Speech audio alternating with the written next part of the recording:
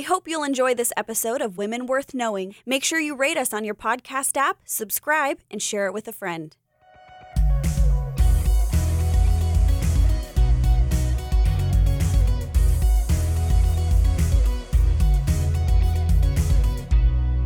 Hi, this is Cheryl Broderson. And Jasmine Allnut. And we're here with, I think we've got women worth knowing. Yes, we have some multiple women worth knowing. Yes, it's not just a woman worth knowing, but you've got a whole list. Now, Jasmine has been chomping at the bit to move on from our medical people. And reluctantly, because every time I go to study, I hear about another one or I see another one. Yes. And I reluctantly leaving. But, who knows? There might be a revisit in the future. You could sneak it back in, I suppose. Yes. But she wants to get on to the happy subject of the martyrs. Yeah, I just wanted to get into something that'll be really lighthearted and women who have died for Jesus. That's right. And part of this is because I think I think a lot of you guys know, I teach church history. And so there's a lot of these women that are just so obscure from way back in the day, from ancient times, that we never really hear about. Now, I will preface this by saying, the one drawback on this is we don't usually have enough documented evidence or stories about these people to do like an entire podcast on one lady. So I do have to kind of group a few of them together. But I just still feel like they're worth knowing and acknowledging. Right. Well, in 50 Women Every Christian Should Know, Michelle DeRusha will deal with all of these, and she gives them each a full chapter. Oh, that's so great. If you're curious or want to know more. However, a lot of these women that Jasmine will be touching on today have been mythologized. Mm-hmm. In other words, from their actual testimony, a lot of strange things have been applied to them. Yeah, they make them legends. And, or saints. Yeah. And so we're going to kind of just bring them back to the reality of real women who loved the testimony of Jesus so much and were willing to live their lives and lay down their lives for that testimony. Mm-hmm. It's interesting because on the way walking here, I was thinking about Romans chapter 12, verse 1, a living sacrifice. And I was thinking about, we're to offer our lives as living sacrifices, but how often is that actually the whole life required of us? Right. Oh, that's a great point. That's a great lead in here to see with these women. And like Cheryl said, too, the reason why I'm not going to tell every single story, because some of those stories were not properly, like I said, documented. We don't know what really happened in some of these. And a lot of stories were mythologized, like she said, to make them more inspirational or something like that for people. But, we want to get down to just the facts of what really happened. And I wanted to actually preface this, which is a little unusual maybe, but, most of the people we've been talking about are from a more recent time periods where we don't have to give tons and tons of background. But since we're going all the way back to the early church era, I just want to explain this a little bit because some of you might be familiar with the fact that in the early church, there was a lot of persecution. But sometimes we don't know why that even happened in the first place. Like, why was the church so hated by specifically the Roman Empire? Well, I think we know quite a bit, though, because part of it is they thought they were immoral. Yes. And one of the reasons they thought they were immoral is because they did not like prostitution. And prostitution used to be like a holy act. Yeah. They didn't sacrifice their children, which was considered a holy act in the pagan culture of Rome. So the Christians were considered immoral. They also called them cannibalistic because taking communion and, the bread, and they said they were taking the body of Jesus. Yeah, they didn't understand that when he said, because Jesus said, take and eat, this is my body, this is my blood. People heard that and they're like, ew, what are these Christians doing? Kind of like John chapter 6 when he said, unless you drink my blood and eat my body, you have no, and a lot of the disciples then said, you know what? These words are too much for us. It was too offensive. They didn't understand it. Exactly. And there were other things, too. The Christians believed in faithfulness in marriage. They weren't promiscuous. That's right. Kind of like what you're saying. It wasn't, they didn't worship through sex. That was not, obviously. They practiced chastity and virtue. They didn't participate in the games. They wouldn't attend like gladiator fights and some of these violent things. Not only that, but Christians were rescuing abandoned children. They started the first hospitals and nursing homes. And that wasn't something, believe it or not, the Romans were not into that. A lot of times we glorify Greco-Roman culture and we don't realize that they didn't care about the sanctity of life. If you were a slave or something, or if you were sick, it was like, just let them die. Well, they didn't care. More than that, they were fatalistic, which means that if you got sick, then you had offended one of the gods and you deserved everything that life threw at you. Yeah, so we they don't care kind about of had you. that attitude. Another thing, though, that has really been brought out by N.T. Wright lately in the book, Jesus is King. Or is that the name of the book? Something along that title.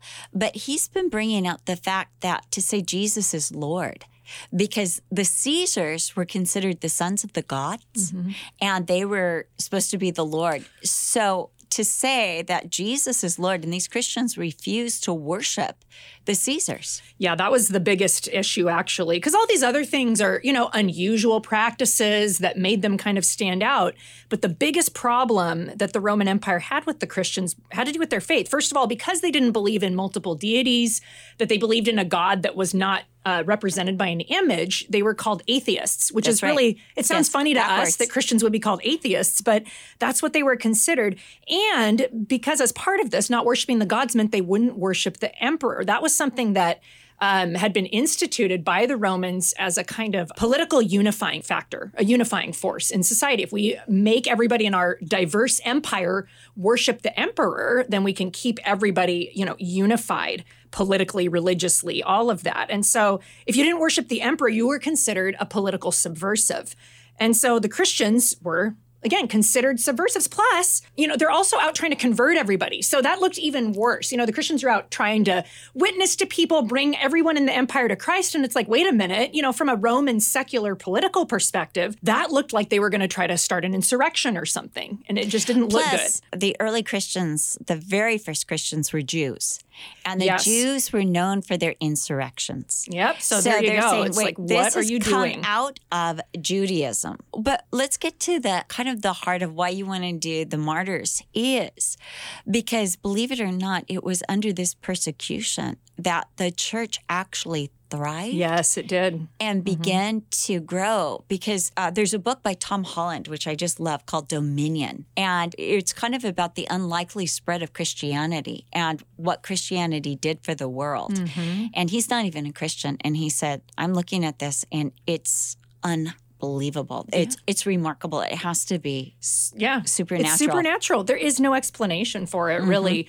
Again, when you consider, like you were saying, some of the other insurrections, there were so many, even just like people calling themselves Messiah. There were tons during Jesus' time. So what gave him staying power? We obviously know it was the Spirit of God. I heard that one historian was able to count at least 40 false messiahs after Jesus. Right. Which is an amazing amount. Jesus said many will rise up and saying, I'm the Messiah. the Christ. Yes, totally. It really had application right then. One more thing about this, too, is the onlookers looking on and seeing these people, because with Rome, your present life was everything. It was. They valued their life so much. And these Christians did not value their lives, that they valued Jesus above their own life. And they talked about a resurrection to come. And that was another thing that was frowned upon, is they taught about an afterlife and a resurrected life. And that was not at all part of Romans' paganism, their religion at all. Yeah, it's so outside of their paradigm. It was just completely foreign to them. And so it stood out. And that is why it was so inspirational. There's Tertullian, who's one of the early church fathers. He actually got saved after witnessing a martyrdom. Yes. And he said that the blood of the martyrs is the seed of the church. You might have heard that quote before. And that's why, as these people are laying down their lives, it didn't stop the church. It didn't quench the Christian faith. It made it spread more and more. And these women were part of that. Let's just go back a little bit to Nero. Nero was looking for a scapegoat. He started it all. Yep. Right. He was looking for a scapegoat to cover his wasteful spending the bankruptcy of the Roman Empire, to cover some of his mistakes. And also there had been a poor section in Rome that he wanted to get rid of. So he wanted to build a new palace there, which he eventually did. So he set that area. He had Conveniently, yeah. he had that area set on fire. And then he blamed the Christians. So they became the scapegoat for all of his problems. And so emperors took note of that, and they found in the Christians also a scapegoat for the political problems. And they found there's this phrase, and I know Jasmine knows this really well, called bread and circus. Yep. And bread and circus was as long as you feed the people and keep them entertained, that way they won't see that everything around them, the economy, civil rights, everything is giving way. It's falling apart and it cannot sustain itself. Sounds kind of familiar. Doesn't it? So they started the gladiators or these things in the arena, charioteers that have chariot races. Yeah, it's just basically like entertainment today, like what we would do, movies and stuff. Right, but the people became bloodthirsty. And so they began to have these, they would bring the Christians into the arena to have them publicly murdered. You think about even in the book of Acts, when Herod has James, the disciple, put to death, how it pleased the people. And he's like, oh, that pleased the people. I'm going to arrest Peter. Right. And I'm going to put him to death publicly. And I'm going to, just get some more popularity. And we read later that Herod had lost popularity with the people because of some of his misdeeds politically. And he was gaining it back now. And, obviously an angel of the Lord in the book of Acts. Freed Peter, and slayed Herod. Oh, yeah, too. Both of those. Yes. And so when we're looking at these, we really have some amazing stories that we really feel like you need to hear. Yes, absolutely. So, like Cheryl mentioned, starting with Nero in 67 AD and the persecution that came out of that, it set a precedent where the other future emperors, if they wanted somebody to blame for bad stuff going on, will just blame it on the Christians. Well, also, you've got Nero, and then you've got Vespasian. And Vespasian actually had been a general that had to fight against the uprising in Israel. So he's coming in with some prejudice. And then, of course, Titus, his son, who later will become an emperor, he destroyed Jerusalem in 70 AD. Yeah. So, we've kind of set out the attitudes and the reason for it. Yeah, there was a lot of reason for this, and a lot of it was political. And so absolutely. What happened was, again, there's so many stories, but I just wanted to highlight a few. There were if you read Fox's Book of Martyrs, he kind of identifies 10 distinct periods of persecution, because every now and then you'd have an emperor it was about 250 years of total persecution of the church. There would be emperors that would be, tolerant of the Christians every now and then, but there were 10 really violent periods of persecution. And so a couple of the gals during that time, the first one I want to mention is Blandina, and this is an account that's very well known. This was from an account called The Martyrs of Lyon. It's spelled Lyons, so it looks like lions. But that would be a Roman outpost in what is now modern-day France. So this was kind of like just an isolated region, but there was a really thriving, healthy church there. And in the year 177, a bunch of these Christians in this area were rounded up to be martyred. This was during the reign of Marcus Aurelius. And so this is considered like the fourth persecution of the church, the fourth period. It was a really horrific time for the church. And so what happened was during this time, Christians were being attacked and robbed in the streets. And under torture, you'd have servants falsely accusing Christians of incest and cannibalism, kind of like what we were talking about. The whole incest thing was because Christians called each other brother and sister.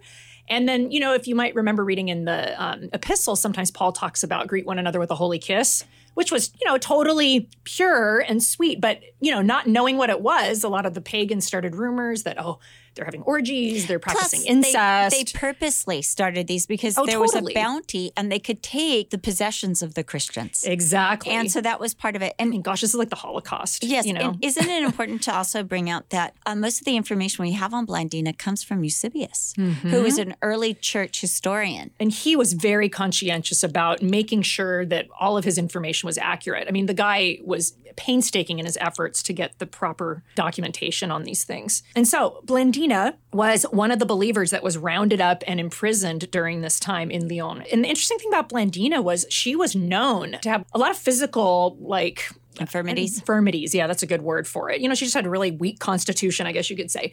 But she had a really remarkable faith. And so it's interesting because when she got arrested, a lot of her fellow Christians, they're all in prison together, and they were really concerned about Blandina because they're like, man, she is not going to be able to hack it here. If we have to go through any kind of torture or any kinds of pressures, I mean, she's just so physically frail. I don't know if she can do this. She was also a slave. And she was a slave. But her owner was also a Christian, and they were arrested together. And that's good to note, too. Slavery among the believers, and you read about this with Onesimus, and Philemon and stuff like that. It was different. The Christians viewed it very differently, that, if you are in Christ, we're all one, right? There is neither slave nor free. And they really believed that. So there wasn't like this, I'm beating my slave kind of a thing that we might think of. In fact, many slaves came to Christ because of the master's kindness and their grace, and that they were so different as Christians. Yes, absolutely. And so that was, in fact, there were a lot of that would buy slaves just to convert them and to bring them to Christ. Love it. So, and again, a standout. Talk about salt. Yes. Salt and light. The Christians looked so distinct. They were so different, yes. So distinct from the pagan culture. And I think that's important, too, because, how many people are trying to blend in? Mm-hmm. And think that's the way to really reach the world, is relate. Be just like the world.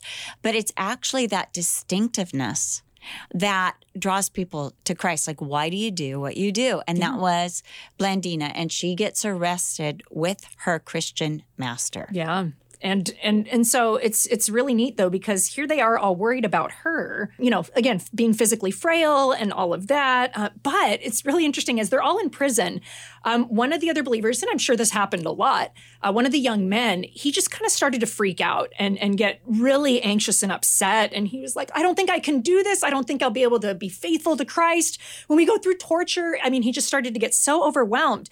And it was, as the account tells it, basically Blandina was filled with the Spirit at this moment. And she became so bold and so strong that she starts encouraging him, inspiring all of the other believers around her. And it was almost just like the Lord gave her this divine grace to last her through this entire ordeal, because she started to become the one that everybody was looking to encourage them. She calmed this guy down. Hey, it's okay. The Lord is going to be with you and sustain you in this. And so they get brought before the authorities, and Blandina, contrary to what everyone expected, she was just impervious. They, brought her out to be tortured. They try to do, minor tortures at first to just try to get somebody to deny their faith. Yeah, take them on the rack or whip them or something like that, scourging, to try to get somebody to confess. But she just continued to say over and over again, I am a Christian and there is nothing vile done by us. And so eventually the torturers, they kind of just gave up trying to break her. They're like, okay, this isn't working. Put her back in prison. Well, I heard they got exhausted. Yeah, they were wiped out. They were like, their energy was spent, their emotions were spent. But you've got to understand too, these persecutors were also under the conviction of the Holy Spirit. Totally. The Lord doesn't let bad guys get away with. And so many of them got saved. Bad guys. It was just, with you're being right. Bad guys, yeah. And so, so eventually they're just exhausted. They put her back in prison. And then it came time for the games. As Cheryl mentioned before, originally, the games in the arenas and the amphitheaters, which we might be familiar with, were involved chariot races or gladiators fighting wild animals and stuff. But eventually they started to use the Christians for these events, and they'd throw them out into the arena as basically food for the wild animals. And so Blandina gets taken out to the arena with some of the other Christians, and they suspended her to a post kind of in the crucifix position so that these wild lions can come and attack her. And so she's just there suspended and helpless, and she just prays, and she's looking up to heaven and praying. And it was so interesting because her example, again, of peace and confidence in God encouraged the others. And the account says, as they saw her, their sister, they contemplated Christ that was crucified for them, that he might persuade those that believe in him that everyone who suffers for Christ will forever enjoy communion with the living God. And so amazingly, not only is she a testimony and an inspiration to everybody else who's watching her, but the animals didn't touch her. It was kind of like Daniel in the lion's den. Sometimes if you look at medieval art, they did a lot of representations of the martyrs. And when you see pictures of Blandina, I know I have one painting in one of my files of her with all these lions standing around her like little nice kitties. I have a book called Into the Arena, and there's a picture of that in this book. Cool. Yeah, exactly. I think my book's from like 1910. Oh, well, there you go. So don't go out there and try to find it. Yeah, good luck with that, folks. I mean, maybe for $50 on some website. Right, or more. Yeah. Right. Do you know that amphitheater where she was taken and she was hung is still there in France? Oh, how cool. And wow. lions. Wow. Mm-hmm. Man, that'd be a good bucket list thing to go see. So she gets sent back in to be tortured, to be executed in the arena a second time because they had to pull her back out since the animals weren't doing anything. It was like, okay, this is embarrassing. So they pull her out. They bring her back into the arena again at a later time. And one historian says that she went to the arena with joy and exultation at the issue as if she was invited to a marriage feast and not to be cast before the wild beasts. And so they scourged her. Once again, she was exposed to wild animals. They actually ended up roasting her in an iron chair and threw her before an angry bull. And then she finally died. But she is such a picture of God using, I mean, gosh, we read in Corinthians, the foolish and the weak to confound the wise. I mean, this confounded everyone, that this was the least. She was the least among them and the one that was the weakest. But she was the one who actually lived the longest. And she became the inspiration and example to the others. In fact, the account says that she was the last of the martyrs of Lyon, and she sent them on before her as victors to the great king. You know, I had read in that book that I told you, 50 Women by Michelle Delarouche, but she was saying that actually it was one of the soldiers took pity on her after the bull had thrown her. And her death was actually... she died not because of the bull, but because she was killed with a dagger in order to spare her any more suffering. But, you know, I think we have to think, too, that one moment you're suffering, you're going through the worst torture that earth can get, and the next minute you're in the presence of the Lord, absolutely whole, more beautiful than you've ever been, and you're hearing the voice of the Jesus that you've given everything for, saying, well done, yes. my good and faithful servant. And you're hearing, no doubt, the praise of angels. And I think, you know, when we're talking about martyrs, it's really hard to understand this death and these sacrifices this side of heaven. Yep. And I think that we get kind of a what do you want to say, like a lopsided view because we're only seeing one half. Earthly. Yes. We're earthly. Yes. But Paul said this light affliction, which is but for a moment, is working for us a far greater weight of glory, where we look not on the things that are seen, but the things that are unseen. For the things that are seen are temporal, but the things that are unseen are eternal. And when we think of Blandina, we think of the eternity and the glory. I mean, someday we're going to see her. We're going to go, who is that glorious creature? Yes. She's so beautiful. Why is she right next to Jesus? Yeah, totally. Why is she Who so is close that? to Jesus?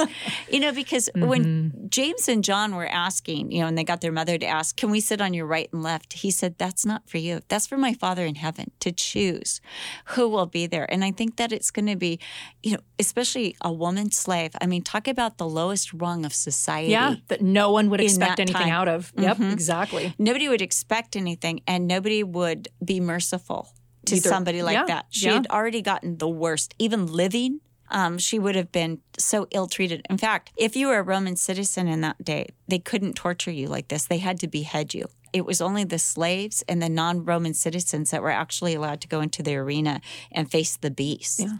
And so a lot of it had to do, first, the fact that she was a woman. Yep. I don't Also even a think a slave. woman could be a citizen of Rome. Right. Yeah, depends on who you were born into. But That's yes. right. So yeah, I mean, that's a good point too. So that is Blandina, and then we have Perpetua, and this is a Okay, more. now I've heard of her as Perpetua. I Which know one? it's like Habakkuk. It's one of those. Which one? Let's call the whole thing off. Yeah, really. And hers is actually the best documented martyrdom account we have, along with another guy named Polycarp. He was the bishop of Smyrna. Those two accounts are kind of like the prized possessions of the early church. Because they are the most, authenticated, partially even autobiographical, especially Perpetua. Hers is the only autobiographical account that we have from a woman. It's actually the earliest document written by a Christian woman, so very significant. And she lived in Carthage, North Africa during the reign of Septimus Severus. And he actually enacted the first law against Christianity in the year 202 and instigated the fifth persecution of the church. So she was a 22-year-old mother with a baby boy at the time of her arrest in the year 203. And she gives us a detailed account of her imprisonment all the way up to the point of her death. And then after that, other eyewitnesses kind of filled in those details. Oh, and so it's all legit. This is very interesting because how many women are literate in those days, able to write? She was upper class. So we have a slave on one end with Blandina, and Perpetua was actually an educated woman, a little more upper class. So when she was originally arrested, her father, and you get from the account that she and her dad were really close. And so this was a very difficult situation. Her dad was not a Christian, and he kept coming in and trying to persuade her to deny her faith. And she records a conversation she had with him. And she said, "Father, do you see this vessel lying here?" He said, "I see it." And I said to him, "Can it be called by any other name than its own?" And he said, "No." "Well, nor can I call myself by anything else than what I am, a Christian." So she was trying to explain to him, this is my identity, it's who I am. And so she just continued to try to explain to him and help him to see and to understand. And she stuck to this confession, even though he kept trying over and over again to convince her to deny Christ. So when she was originally sent to prison, she was separated from her baby, and she was really distressed about this. But they actually brought the baby into the prison for a while. When they were going to be in holding for a little bit, they figured, well, we'll bring the baby in so she can nurse it and that sort of a thing. And from that time on, she said, my prison suddenly became a palace so that I preferred to being there to being anywhere, which is crazy. And one biographer later wrote this, and I thought, well, this is just a good life lesson for us. Perpetua demonstrated how, for a believer, external conditions in the final analysis are not as important as our attitude towards them. And I think, wow, isn't that the truth? You know what I mean? To have a heavenly perspective, kind of like what Cheryl was just mentioning, having that divine outlook. And so instead of seeing from the earthly realm, it's just so important to get our eyes off of, those earthly things onto the way God sees these things. And so while she's in prison, she has a vision, after which she said, I told my brother, her Christian brother, and we understood that our passion was imminent and we ceased to have any more hope in this world. And you'd see this happen a lot. You actually see this in Polycarp's account, where often it was almost like the Lord would give these martyrs a vision of what was coming to kind of prepare them spiritually, because he gave them the grace to walk through this. Okay, and I want to say this too, because you didn't mention this earlier, but she was not arrested alone. No, there was a group. Yeah, there was a group of believers. There was a group, and there's absolutely. Something about being in a group and they were encouraging each other too in the Lord, which is, I think, very significant. Totally. The Romans should have probably just isolated them if they would have known. Right, exactly. So soon after this, actually, it's funny you said that, because I have right here, Perpetua and the other believers were brought forward for questioning, and they professed their faith in Christ. They all, again, encouraged by one another, were able to boldly confess their faith. And as Perpetua's getting up there and it's her turn to confess, her father pulls her aside, gets on his knees, and begs her to sacrifice to the emperor and give up her faith for the sake of her family and her baby. Like, don't you care about us?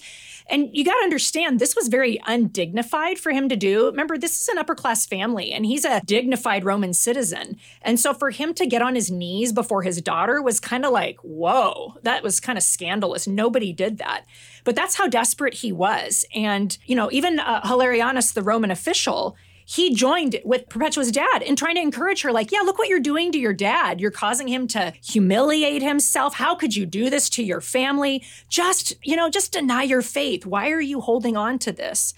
And so her father just persisted, but it's interesting. Eventually, Hilarianus realized this wasn't going to work, so he started beating the dad, which you would have thought that might have maybe broken Perpetua's heart, or her resolve, I guess you could say. And yet, in the midst of all that, somehow she was able to stand fast. But it was so hard. I mean, she's dealing with so much pressure on all sides before even, being martyred. You think of all the family pressure these people were under.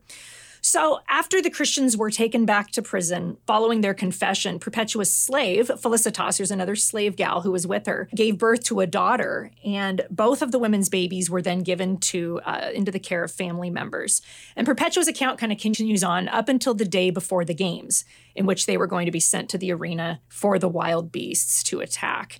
And so from there, this is when eyewitnesses picked up the narrative. Some people even think the church father Tertullian finished this account because he was from Carthage, from North Africa. So the day of the event, they get marched out into the amphitheater, men first, and then Perpetua and Felicitas go out last. And the eyewitnesses there said that they went joyfully as though they were on their way to heaven, which they were. And they even, as they went by the Roman judge, Hilarianus, they called out and said to him, "You are our judge, but God is yours."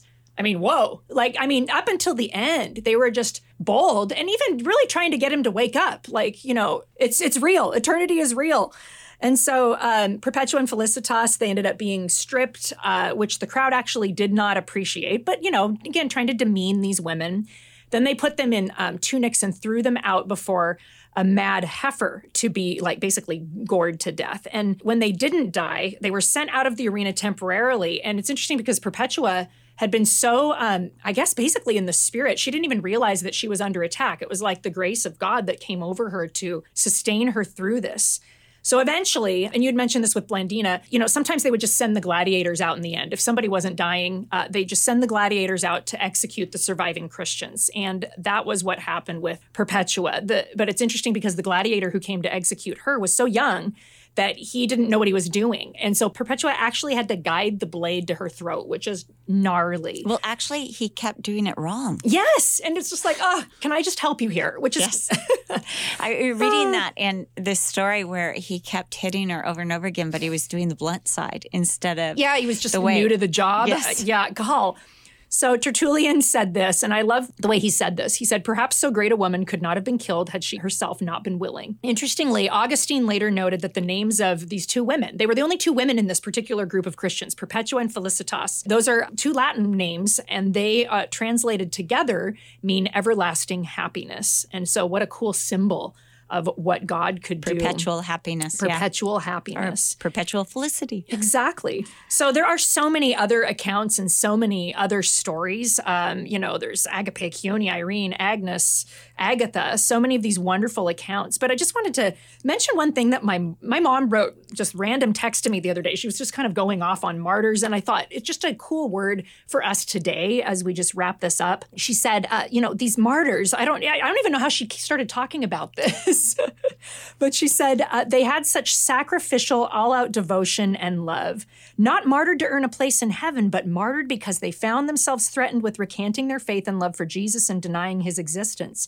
He was their life and breath, and they could not deny him any more than they could say the sky was not blue. They had something genuine they would lay their lives down for. They found God. They knew him through Jesus, and by his Spirit found he was with them so tangibly they could not recant. I think their lives reflect real meaning of sufficient grace when needed. We don't know what we would do if we were faced with what they faced, but we have a hope that his Spirit would give us the grace to stand. Today, people are lost and looking for something to live for. We need their message and example today because they stood for truth as Jesus stood before his condemners. They just stood with Christ indwelling. And that's how he wanted the world to see his kids, full of faith and brave, because they were spirit-filled, not raging, but resting. And what a word for us today, to just stand in who God has made you. We don't have to rage against the machine. Resting in who God has made us and letting that be our testimony to the watching world, just as these martyrs exemplified. So I read that after Perpetua, that her martyrdom actually turned the public against these arena sports. Yep. And it started to really, She was, because of her nobleness and her nobility in dying, the people weren't satisfied. That bloodthirsty, that raging, it just turned. And the people began to be repulsed by these games and they started losing money. And eventually she was the beginning of these games being shut down. Well, you said they're under conviction. Right. There's the conviction of the Holy Spirit is there. But the crowd did not cheer when she died. And it was one of the first times that the crowd was not for or in this. Not pleased. And then one other thing is that her journals were read by the church for years and years and years. Yes, as Polycarp's account, Okay, too. we are so out of we time. We really are, but I had to get that out there. I wanted her to just do one of these a session, but no. So anyway, we're so glad we could bring you these two early church women worth knowing. Absolutely. Thanks. Thank you for listening to Women Worth Knowing with Cheryl Broderson and Jasmine Allnut. For more information on Cheryl, visit CherylBroderson.com or follow her on Instagram or Facebook. You can also follow Jasmine on Twitter, Instagram, or Facebook. If you think there is a woman worth knowing, we'd love to hear from you. Email us at wwk@cccm.com. We hope you've enjoyed today's episode. Make sure you've subscribed and don't forget to rate us on your podcast app and share it with friends. Thank you again for listening to Women Worth Knowing with Cheryl Broderson and Jasmine Allnut.